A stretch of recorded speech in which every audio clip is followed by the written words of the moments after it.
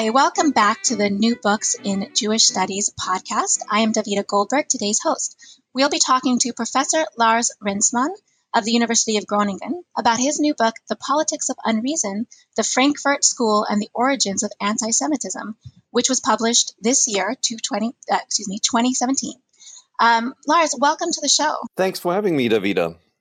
So to begin today's conversation, I wonder if you can tell us a little bit about who you are, your background, what eventually led you to your interest. Sure. This is a long story, but I tried to give a short version of it. There are two tracks, really. I'm a German. I grew up in post-war Germany, really, in many ways a second generation, between second and third generation after the Holocaust, after World War II. And so obviously there's a personal aspect to it, being confronted with dealing with processing in what was still at the time when I was young, a very, let's put it, repressive climate, and notwithstanding anything that you hear about post-war Germany and the so-called world champions of coming to terms with the past, there wasn't really much space of really processing what has happened and addressing questions of perpetratorship, who was actually involved, family, relatives, Germans, ordinary Germans. All of these debates were just really much later in the 1990s, not when I was growing up. So I developed this interest in. So when you were growing up, was that the 80s? Is that, yeah, is that the 80s, the 80s would be when I was a teenager. Yeah. So I was born in 1970, and so it's been really a child of the 70s and 80s, the late decades of the Cold War, and overshadowed by all other kind of conflicts. And only really during the 1980s, there was a beginning movement of young people challenging, thinking about local histories, of developing and trying to find an understanding of local histories of the Holocaust. So, and a big part of that, of course, was a haunting question, a question that wasn't addressed much at all, the question of anti-Semitism. So I began becoming interested in the subject and examining more, exploring more on the question of anti-Semitism, which is why, and this is a track that has been with me, I've become a scholar of anti-Semitism, and by now I serve in various functions in that, on editorial boards, and doing work on anti-Semitism, also in different contexts over the years. And this is like one trajectory of my scholarly career. And the other track that I was interested, I'm a political theorist. I'm a political scientist, but also a political theorist. And since I was a teenager, I was young, I was left-wing, I was politicized, and I was interested in the Frankfurt School, frankly. And I read these, early on as a teenager, still going to high school. I started to read these articles and books by the Frankfurt School. So in this sense, and I say that at the beginning of the book, is really this is it's been a long time coming. I've wrote many other books and did many other research projects in between, but my first book that was actually published as a result of my master thesis in the 1990s was already on the subject of the Frankfurt School and anti-Semitism. So for me, it's a kind of if you will, an ongoing lifetime project. And this is why probably the book also is 600 pages and not just 200. Okay, wow. Yeah. I have a couple of questions just taking you back to what you've just said. First of all, what did the textbooks in high school, for example, cover in Germany in the period that you're talking about? Not much, How really. did they... Not much. They really, to be honest, there's a lot of variation when you think about it. There was, first of all, in Germany, the educational system is organized in complete authority of the states. It's actually, that's a consequence of the restructuring of post-war Germany and democratization, really following the U.S. model, where educational authority is very much a matter of states, of the below the federal level. And so you see a lot of variation of how post-war, how World War II and history, and in particular the Shoah, was taught or not taught at all in different states. And then you have, of course, the variation of different schools and and of different teachers. And I asked this question. I teach these days. I always teach an introductory course into European politics and society in the Netherlands. And we have a very multicultural, very cosmopolitan student body. And one session we always do is on the legacies of Auschwitz, and we have seminar sessions. We ask students, what are your experiences with being educated about the Holocaust in World War II? And there's still an enormous variation. And that's what I experienced in the 1980s already. It was a huge variation. I knew that other people, in some cases, young teachers were active, challenging and raising questions and teaching the history of the Holocaust. In other cases, not at all. And I was actually in the situation that I had a teacher, a history teacher, who almost was close to denying the Holocaust. So I was certainly not exposed to this claim that you hear once in a while in the papers that we have this overexposure of Holocaust education. That's it's not the case today. It certainly wasn't the case then. And in my personal case, it was rather the situation that the guy was very radical right wing, my history teacher, and basically blamed Roosevelt for the war. Right. Yeah, that's interesting. So that could be a good launching point into some of the meat of your book, because you mentioned in your book, and I think it's a quote from Jeffrey Isaac, that thousands of pages about justice and morality have been published without mention of Auschwitz, and that Auschwitz is you say that Auschwitz is a neglected legacy. And it did occur to me that many people would be surprised at that turn of phrase, having heard that Auschwitz is actually a Holocaust industry. So I wonder what insights from critical theory can help us understand that first part. Why is Auschwitz a neglected legacy? Why have we not been talking about the Holocaust? Because ultimately it is and it will remain an uncomfortable topic. It's an uncomfortable topic for everyone in the world. It's not easy to face this the unspeakable crimes of the Shoah. It's not easy to address a genocide. It's not pleasurable. It's not fun, and of course, it is loaded with all kinds of effective elements, and particularly that's the case in the context, of course, of post-war German history. So when you really look at it, the Holocaust, of course, since the 1980s, has recovered or has gained a sort of a spotlight. And there was basically a belated processing that some authors then were very quick to almost defame as Holocaust industry, as an overdoing it, an over-memorializing. But the reality of it, these were very belated processes. There wasn't much memory or memorialization for many decades after 1945. Right. Survivors didn't have the opportunity to speak up. They were kind of like their memory was isolated, marginalized, forgotten, and no one really talked about it in the public. No one was interested in that. Right. I think the critical theorists have coined a term that you go into in your book, secondary anti-Semitism. Do you think that was part of what was going on, and can you describe what secondary anti-Semitism was? Secondary anti-Semitism was a term by the Frankfurt School coined in the context of really post-war Germany, and it means basically that the rejection or discrimination against Jews, not that old types of anti-Semitism had simply disappeared, but there's a new dimension to anti-Semitism. It's not secondary, that it's less in the sense that it's less forceful or it's less a powerful type of ideology or resentment. But it's secondary in the sense that it's an anti-Semitism that is driven by the rejection of dealing with the past, by the desire to glorify the national past. And it's impossible, frankly, to glorify a national past from a sober historical point of view when you live in a country that committed these enormous atrocities.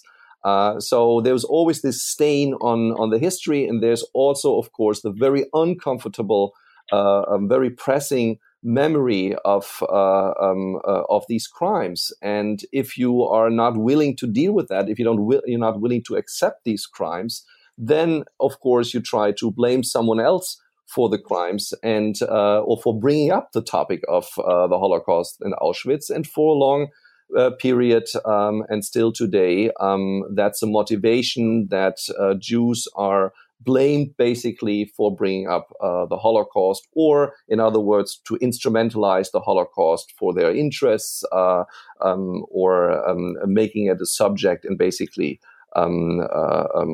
attacking the Germans. So that's the kind of configuration. It's an anti-Semitism after Auschwitz that is an anti-Semitism that, to a large extent, takes its energy out of the desire to repress, reject, downplay what has happened during those dark years.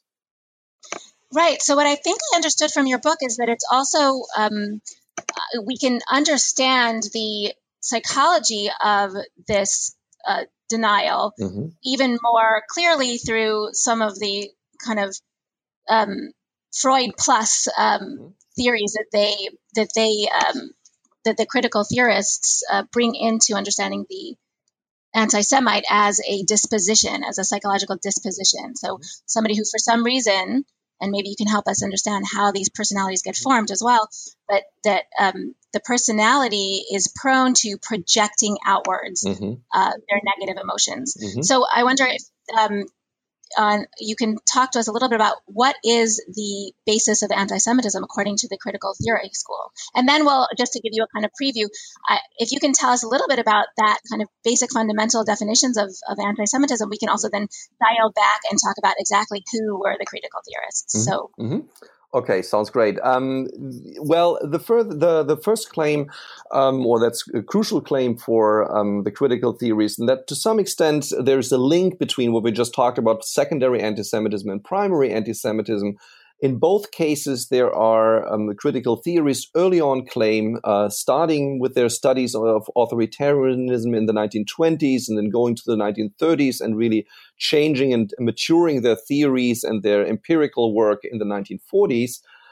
They claim that there is a link between this these anti-Semitic projections we began to talk about and certain social dispositions, social psychological dispositions. So the claim is that there's a certain authoritarianism that is to some extent still present in modern society, to some extent even reinforced by modern society, that makes people more likely to actually project their insight outward to onto outgroups in a particular year. Towards Jews. So the claim is there's certain social psychological dispositions, and these dispositions are described by the critical theorists as the desire to conform to social rules, to blindly conform to social rules, the desire to, or a precondition or a condition of authoritarian aggressiveness, the disposition to project one's inner feelings rather than to reflect on them, the disposition to project sexuality and desires and problems to the outside world. And all of this kind of forms, according to critical theory, a syndrome, an authoritarian syndrome. That is not just represented in one person or a particular group, but is actually a widespread phenomenon that people are shaped by this kind of authoritarian dispositions that makes them more susceptible to all kinds of prejudices, all kinds of resentments, and in a particular way also to anti-Semitism. And one final note on that is, so when we talked about secondary anti-Semitism, this desire to not talk about the past, for many in the second, third generation, it's never about personal guilt. It's about some kind of collective guilt. It's some kind of stain on the collective, on the nation. And for critical theorists, there's a strong link between the need for this kind of collective national identity or national gratification, the gratification to be something of a stronger, bigger, larger identity and collective, that is particularly strong among people who share these authoritarian dispositions.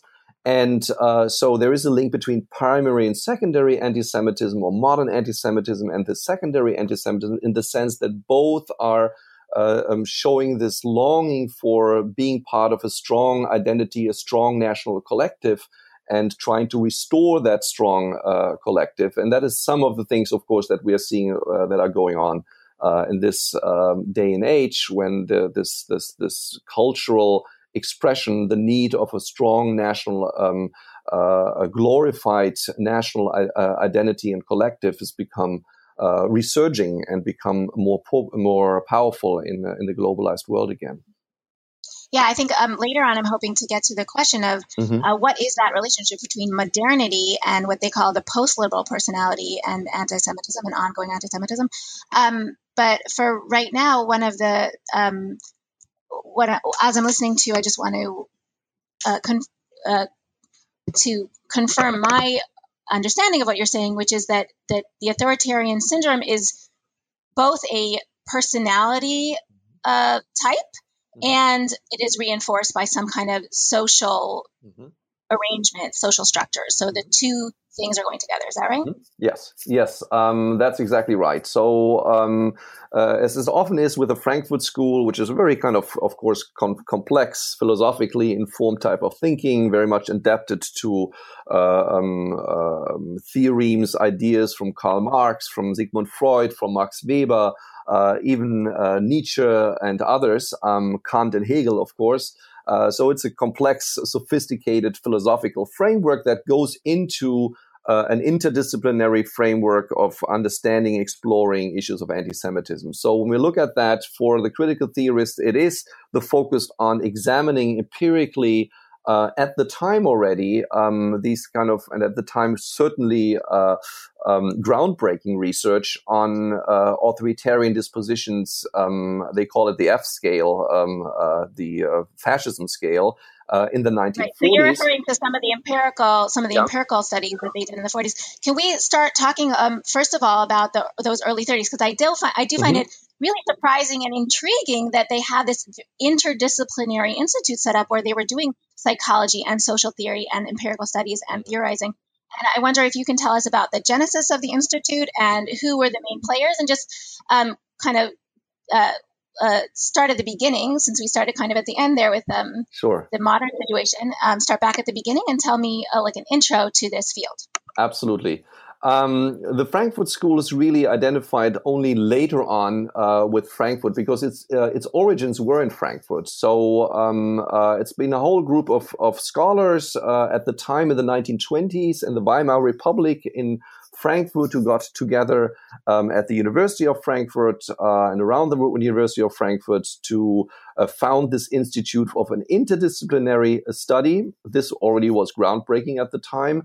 And all of them initially inspired by some kind of unorthodox Marxism, by some kind of left-wing Marxist background.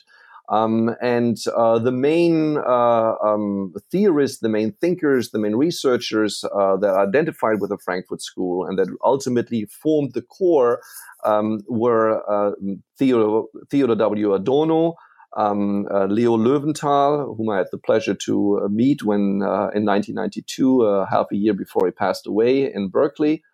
Herbert Marcuse, very influential in the New Left, also in America, both in Germany and America, in fact, and Max Horkheimer. And Max Horkheimer and Theodor W. Adorno eventually, all of them migrated to the US, reestablished the institute that they had helped to found in the 1920s and early 30s, and emigrated to the US, reestablished the institute, affiliated with Columbia University in the 1940s, and eventually Horkheimer and Adorno moved back to Frankfurt, whereas Löwenthal and Marcuse stayed in the US. Marcuse with various positions, including years at Brandeis and San Diego, and Löwenthal as a professor of sociology at the University of California at Berkeley. Okay, right. So can you explain to me, how is it that they came up with this idea of an interdisciplinary institute? Oh, that's a complex story. There's a different trajectories. They thought that in many ways they made a distinction very early on that evolved to an essay of by Max Horkheimer in the 1930s called Traditional and Critical Theory.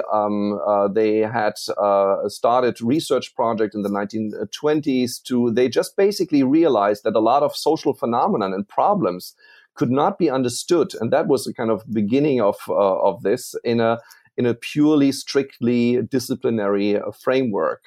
So in many ways, they were sociologists, philosophers. They themselves had different types of trainings.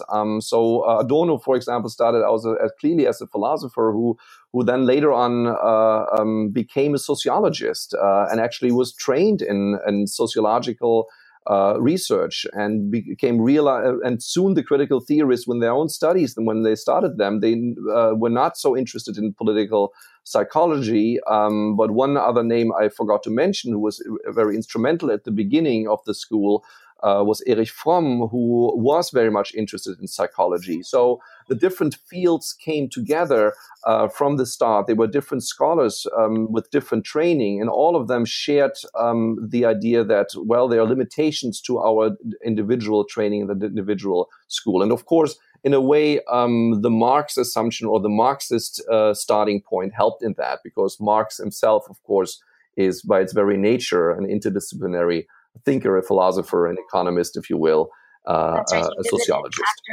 He visited factories and talked to people, and he didn't just sit at his desk. But it's interesting because you mentioned in the book that that a lot of readers of critical theory don't really believe that the empirical work had that much validity or that much impact on the theory. Mm-hmm. And yet you also tell the tale of Horkheimer's conversion in his theories of anti-Semitism from an early 30s essay, I believe, where he considers anti-Semitism, as you say, as, quote, an epiphenomenon of secondary relevance to the problem of labor and capitalism. And that anti-Semitism, I think, as far as Horkheimer was concerned in that early work, was just a cynical capitalist strategy of the elite that was being used against workers to distract them, or maybe it was a purely reflexive reaction to economic crises, which is how you put it, that the workers were just reacting to crises and the anti-Semitism itself was not really the issue. And yet it was the empirical studies, as far as I can understand from what you've written, that helped them change their minds even early in the 1930s. Is that the case? And can you explain what that interplay was? Yes, I think that's a very good summary of some of the arguments. One of the major arguments I make in the book is really that the experience of the Holocaust, the experience of doing their studies in exile, the experience of anti-Semitism transformed critical theory. And what you showed, what you referred to with the case of Max Horkheimer, this might be the most, on the one hand, the most drastic example of this change, Max Horkheimer, and also exemplifying this transformation. As you said, Max Horkheimer had published an essay in the 1930s, when there were already other studies by Erich Fromm and others pointing to the direction that authoritarianism, anti-Semitism, the psychological dimension is very important. Horkheimer at the time still didn't really buy into that, was very much working in this Marxist framework where critical theory at large started, and this Marxist, the early Marx, one should say, understanding that driven by a philosophy of history, that there are these two classes clashing, and basically the bourgeoisie or the ruling class uses stereotypes, anti-Semitism, prejudices, resentments to simply deflect from its crisis and from the oppression it exercises. A very classical Marxist interpretation that is still prevalent in Horkheimer's writing in the 1930s. Now, what happens here is for some of the critical theorists, even Adorno, anti-Semitism and the Holocaust later on, that as it evolves, initially when they were in exile, they didn't fully grasp the full nature of it. Hannah Arendt said in an interview she only fully knew what was happening in Auschwitz by 1943. In these early years, this transformation between the late 1930s and 1940s took place, and all of these scholars, including Adorno and Horkheimer most prominently, started to recognize the relevance of anti-Semitism, the relevance and the power of political psychology, and the misguidedness, so to speak, of this classical Marxist way of thinking about this challenge. And not only that, Horkheimer fully transformed his thinking. And the first expression of that is then the Dialectic of Enlightenment, the first major book that represents critical theory of the Frankfurt School type. And it contains what I would still call probably the most important contribution to a theory of anti-Semitism, of modern anti-Semitism, the so-called Elements of Anti-Semitism, a chapter in the book that initially was designed to be very central to the book, and then it basically was relegated to a late section, and no longer had the centrality. And in the reception of the Dialectic of Enlightenment, that is also interesting. It really was almost marginal. When you read about books, the canonic reflections of the Frankfurt School, the Dialectic of Enlightenment is always mentioned. Very, very few address the chapter of Elements of Anti-Semitism. While I make the case it is central in more ways than one. It's central because it really transformed the confrontation with anti-Semitism, this multifaceted problem, challenge, what the critical theorists call the social injustice of our time. That's the way they put it.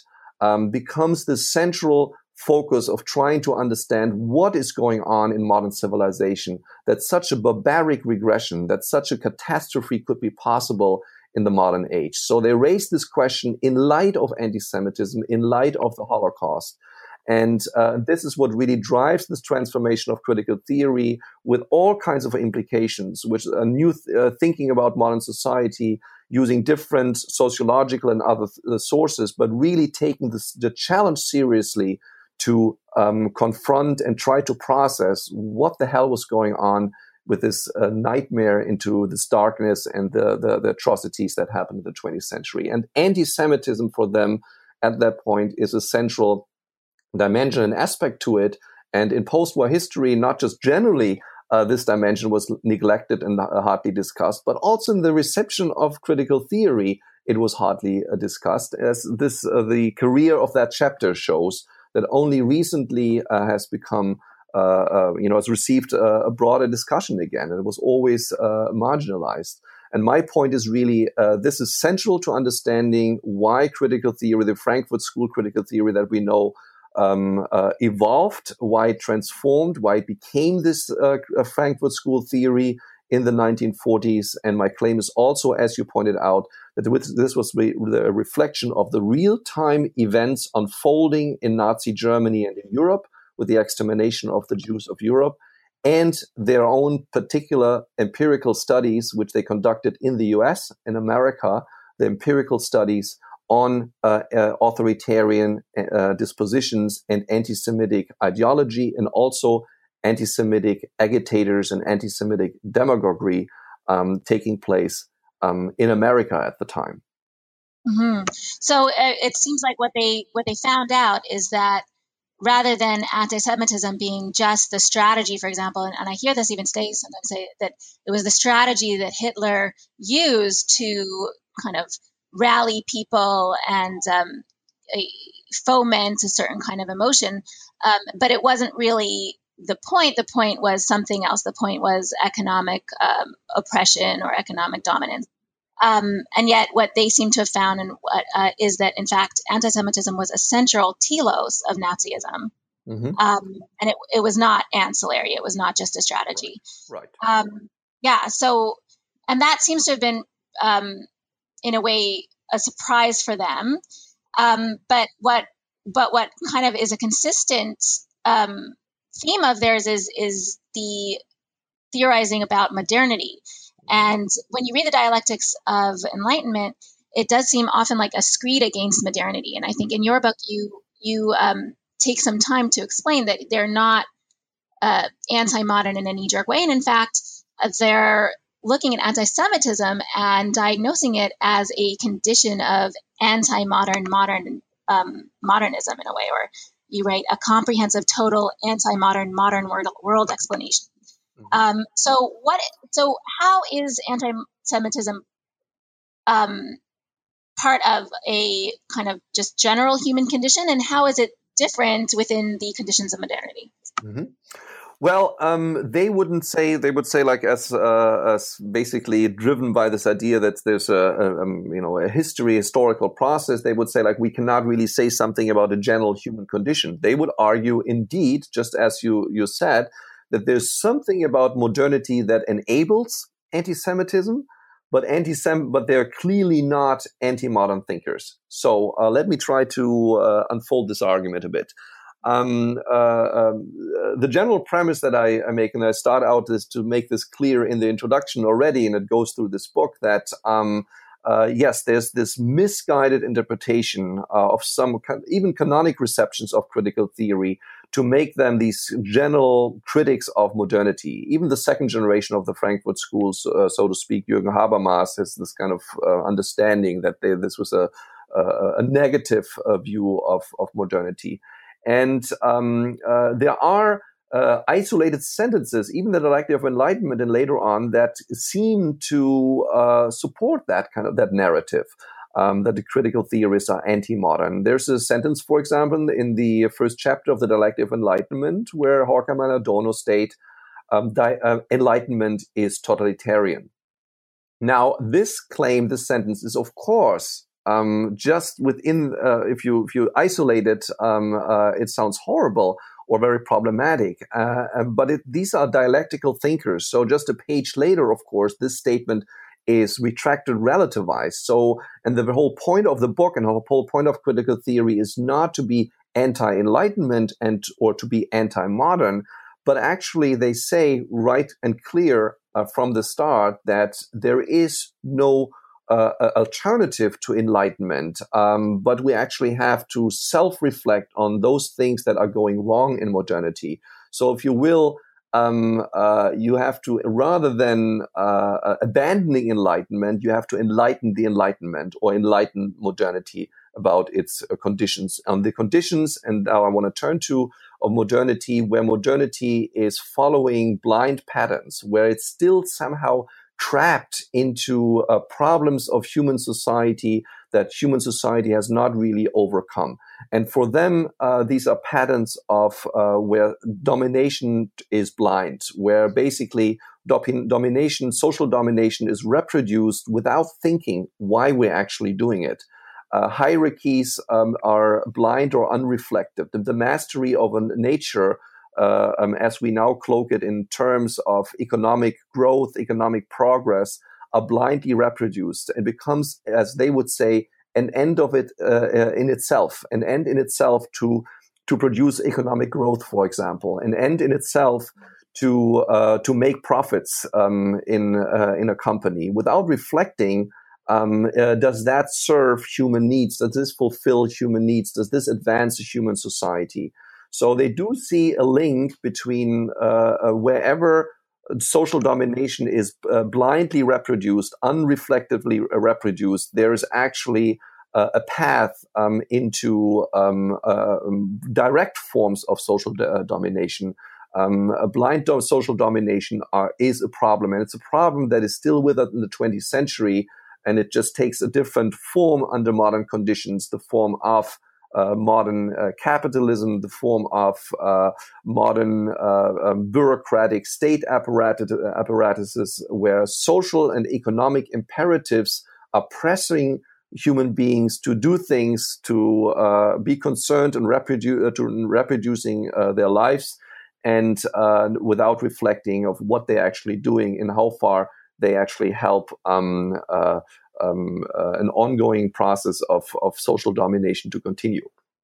So that's right. Some of the general critique of modernity, but that again is not understood as an anti-modern critique. It's a reflection on the modern conditions that help produce isolated individuals, authoritarian dispositions, rather than overcoming them, and modernity at the very same time for the critical theorists provide the conditions to overcome that. We have the technological and the social conditions and possibilities to have to live a much more free and emancipated life. And for the critical theorists, that is not happening because the social order actually suffocates many of our freedoms due to social imperatives and social pressures.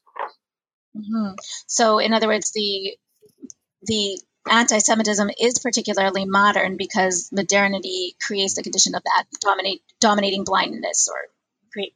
Well, of course, there's more aspects to this argument. This is just one thing. And actually, another claim that I want to make is when they theorize anti-Semitism, the critical theorists, there is not the one key, the one explanation, the one theoretical model, but there are lots of trajectories and reflections of aspects that actually help engender modern anti-Semitism. So for the critical theorists, there's anti-Semitism that is not only modern. There's a whole history of religious anti-Semitism they talk about, Christian anti-Semitism, other forms of religious anti-Semitism. There's other forms of group prejudices and resentments that are much older than a modern society. So modern society cannot be the explanation for anti-Semitism.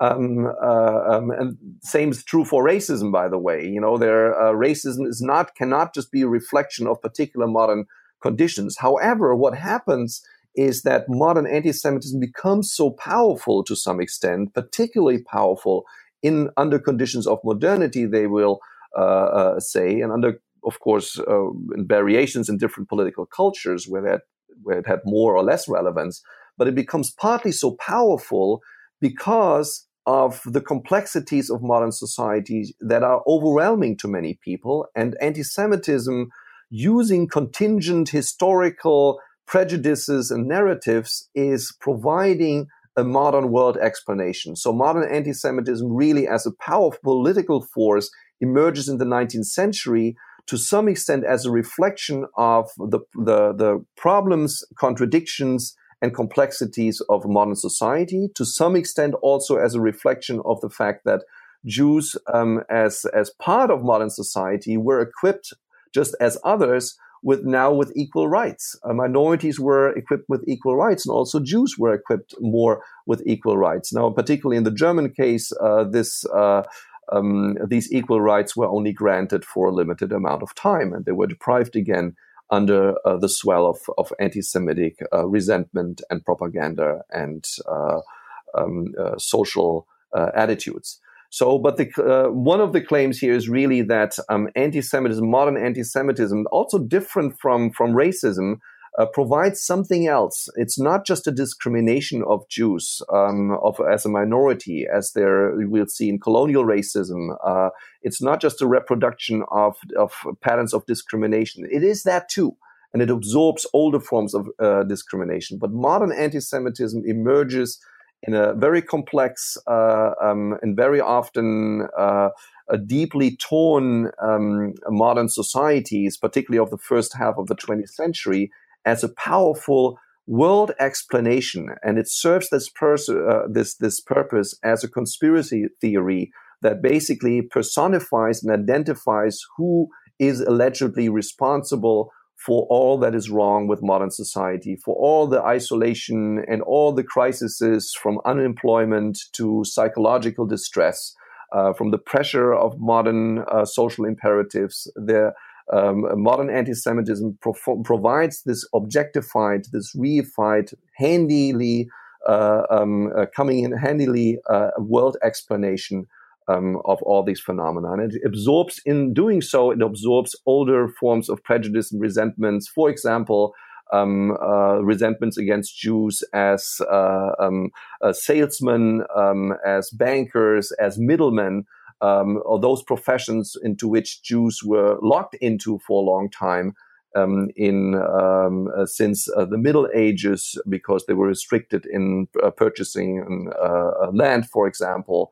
And so it has to do with contingent factors that then actually are used into an anti-Semitic modern ideology. And that's one of the theoretical trajectories critical theory provides.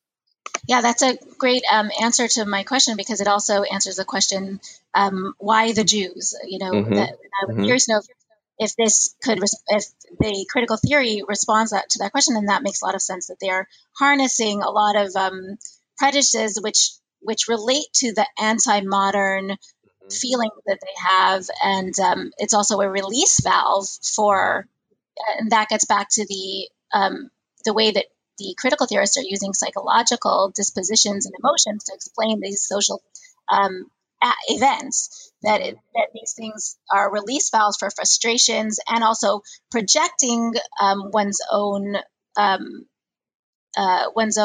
dissatisfaction and self-hatred onto another. So I think what you've kind of, in your book, you go over this very well in one of your late chapters, the difference between racism and anti-Semitism, or the differences and similarities. And so I recommend that chapter highly, because it's very clarifying about what is the nature of anti-Semitism versus other forms of hatred, and what are the real function, psychological and social function of anti-Semitism. And what I've gotten out of it is that really it's essentially anti-modern, and that's pretty interesting coming from the critical theory school. So one of actually the first questions I was going to ask you is just to explain your title. Why is this a matter of unreason? And I think we've gone over this, but it might be interesting to just just pinpoint this term unreason. What is unreasonable about anti-Semitism, and versus maybe some of the things that people might think are rational reasons to be or maybe something like the early Horkheimer's explanations, which are kind of rationalist explanations. Yeah, very good question, a very good point. Clearly, with the politics of unreason, I want to, it's like an explanation mark of my interpretation or reinterpretation of critical theory and their work on anti-Semitism here, to clearly say, in fact, the Frankfurt School is not anti-modern, it's not anti-enlightenment, it's not this kind of critics of modernity and it's critics of reason, but self-reflection of reason, and that is what's needed. The self-reflection of rationalities that dominate modern life, and but ultimately a critique of unreason. And anti-Semitism is part of, there are other forms as well, of a politics of unreason that advances what Leo Löwenthal has called psychoanalysis in reverse. Meaning that it's not about enlightening yourself about your unconscious desires or misperceptions that all of us have in the social world, but actually reinforcing those, reinforcing irrationalities, reinforcing blind sentiments and resentments. And what the critical theories have shown is that there are also political forces that employ this irrationality, and they certainly do it until this day. So it's an explanation, it's an exclamation mark of sorts to say we are talking, and the critical theorists are criticizing truly politics of unreason. They're not critics of reason. They're actually criticizing politics of unreason that occur all the time in our post-factual world today, where facts are simply dismissed, or where rationality or reason plays no role whatsoever. And the critical theorist would be the first to criticize this as a matter of blindness and less of lack of reflection. So when they criticize certain rationalities in modern society that makes people susceptible to irrationalities, or rationalities that themselves are seen by the critical theorists are irrational in its core, for example, the irrationality to not make humans the end of our purposes, but actually things like the orientation towards profit. Those things need to be reflected, and that's a major argument they make. So politics of unreason really points to if you will, in modernity, the backlash. And the backlash for the critical theorists is, of course, to some extent built in. It's to some extent part of modernity, that there are forces that blindly rebel. They call it an authoritarian rebellion, many of these movements, including the fascist movements at the time. An authoritarian rebellion, a blind rebellion against those things in political modernity that people feel unhappy with, or make them unhappy, or what Max Weber has called the iron cage of bureaucracy and the patents of modern societies. So their claim is really, if you want to understand the rise of modern anti-Semitism, there's a dialectic at play here. That on the one hand, anti-Semitism is a modern ideology. It's not about the Jews, really. It absorbs resentments, older resentments, contingent resentments against Jews, but it's not about the Jews. In fact, as I say in the book, and as the critical theorists would agree, and they do so in many junctures and of their writing, anti-Semitism works very well in the presence of Jews, but it works even better when there are no Jews. Mm-hmm. And easily you can actually transfer this. This also you can apply to other minorities. It works very well if there are minorities, other minorities, but discrimination and hate speech works best if there are none. And you can just simply apply it. In the case of anti-Semitism, it's particularly extreme because Jews are no visible minorities. So the projection mechanism, the conspiracy theories that are at play in modern times and that see a big resurgence these days, work easily because you can always, only the anti-Semite knows who the actual Jews are and how the Jews are actually active, allegedly, behind the scenes to fabricate, to maneuver the world, to guide the world, and to turn society into simply puppets. So that's a particular dimension. Yeah. Yeah, it seems like it has a lot to do with a tendency to conspiratorial ideas, which relates, to the first Nazi laws, which were against miscegenation and mixing. So, I take it because in that case there could be people who pass as Germans, and it's that secret cabal of passers that kind of ignites the conspiratorial imagination.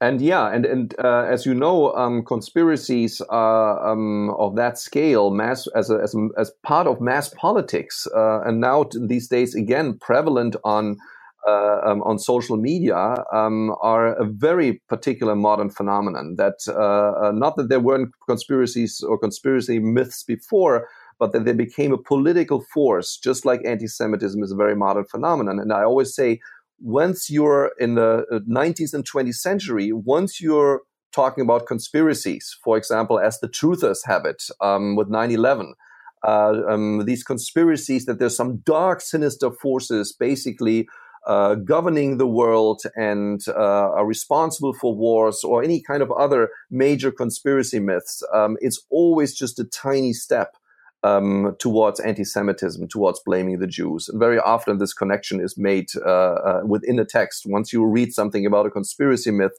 it's very close from the conspiracy to anti-Semitism. And that, of course, has historical reasons, because not because of what Jews were doing or that Jews were conspiring, but simply because these myths have over time evolved and been identified by agents, by actors with Jews. And so the desire to actually explain the world, if you will, the desire to follow a conspiracy theory that personifies all social problems and also even psychological problems, then falls, because of these anti-Semitic modern ideologies, onto the Jews, and it becomes reproduced time and again.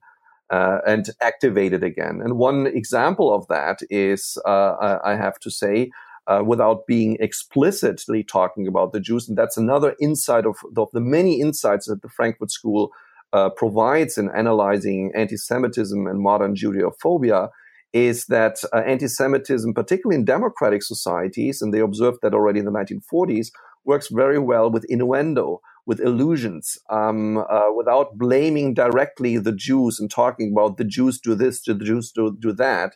It's allusions to an establishment and images that all of a sudden this establishment is portrayed only or primarily with Jews. And I have to say, one case of that, one instance of that, one instantiation of that is the final campaign ad that President Donald Trump presented to the American public, where he 6 times in this 2-minute campaign ad blames the establishment and then shows George Soros, shows all kinds of world leaders allegedly planning a sinister profit-seeking conspiracy against the American people. And once again, the Jews are not mentioned there explicitly, but of course the connotations and the ideas of a conspiracy against the American people, and then even showing explicitly Jewish, a Jewish investor and Jewish economists and Jewish, Jews, that of course, can mobilize without ever being overtly anti-Semitic. And as it works today, very often people look for, they would never declare themselves, I'm an anti-Semite, as they would never say, I'm a racist. But to some extent, there is a need or there's a mobilization of an anti-Semitism without being called anti-Semite, or without with the legitimacy of like, no, you're actually, when you hate the Jews and when you attack the Jews, you're actually not anti-Semitic. Or when you discriminate against blacks or other minorities, you're actually not racist. So there's a need for being or for harboring these resentments without being identified or without feeling that one is an anti-Semite or a racist. And there are mechanisms, rhetorical mechanisms for this kind of dog whistle now. Yeah. I wanted to know, as one of my very last questions, because we're running out of time here, since we started the conversation talking about how Germany was talking about the Holocaust in the 80s and 90s, I'm curious to know what the reception of your book is when you go and talk in universities in Cologne, or you mentioned that you spoke at the European Commission recently about Arendt. So what kind of feedback do you get about these theories of anti-Semitism?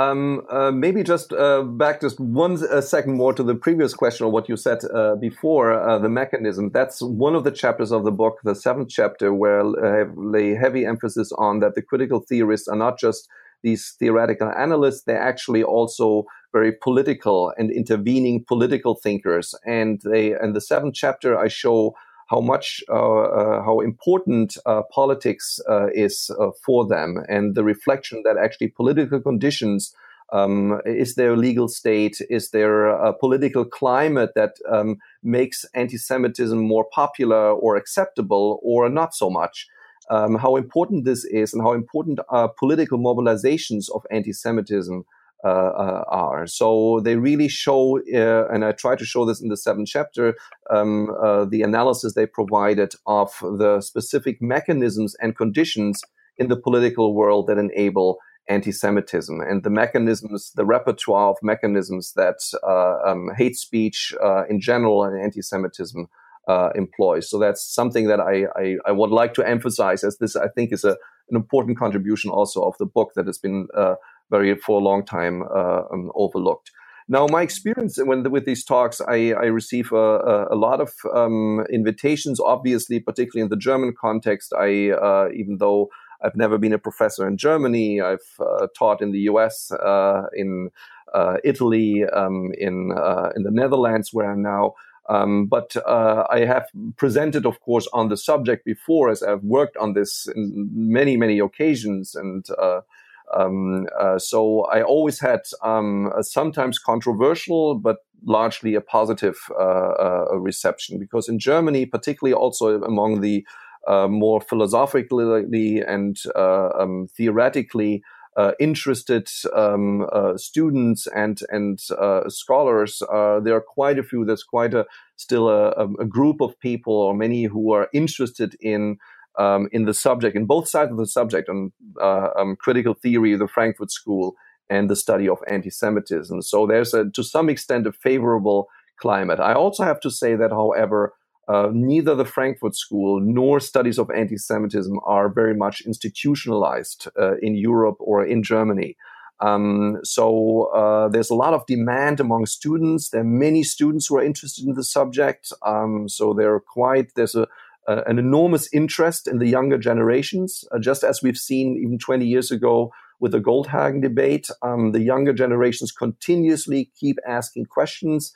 Many of them and many are interested in exploring these subjects, exploring these theories, exploring these understandings. But on the institutional level, there's a very limited space. There's very limited space for scholarship on anti-Semitism. It's largely relegated to history. There is some, though not very strong, Holocaust studies that is institutionalized in Germany and in Europe.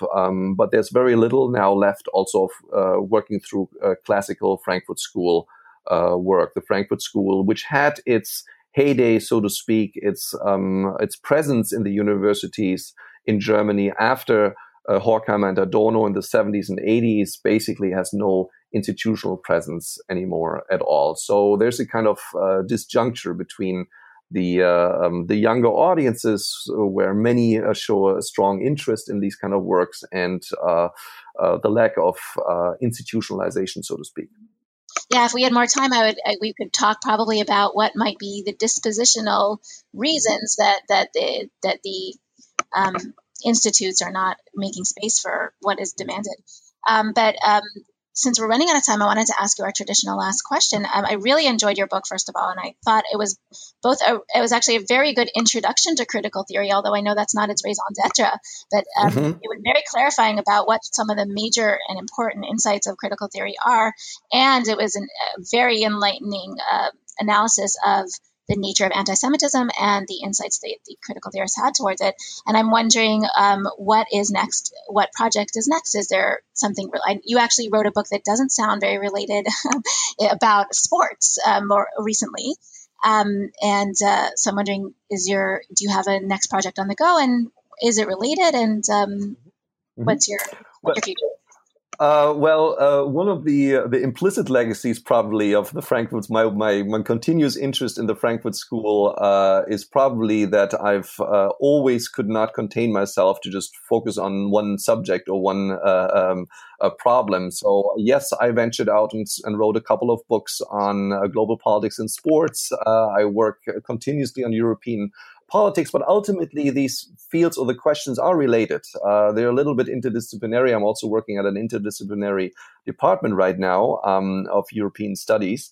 But my current project actually to some extent overlaps two interests. Right now I just published a special issue on populism and the remaking of liberal/illiberal democracy for a journal, and one of my next projects is actually to use the critical theories work, to use the Frankfurt School's work for a critical theory of populism book, and that's a book I'm working on. And I'm also working on a book on for a longer time that is almost ready on Hannah Arendt and Adorno and their relevance for understanding global politics. So there are two kind of critical theory Frankfurt School trajectories that are ongoing, to some extent following up to the politics of Unreason, and to some extent continuing the conversation between the relevance of these 20th century thinkers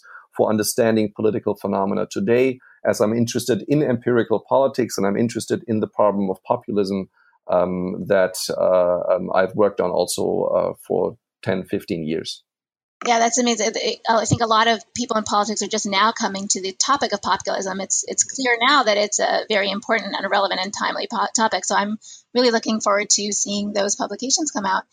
So I want to just thank you for being on our show.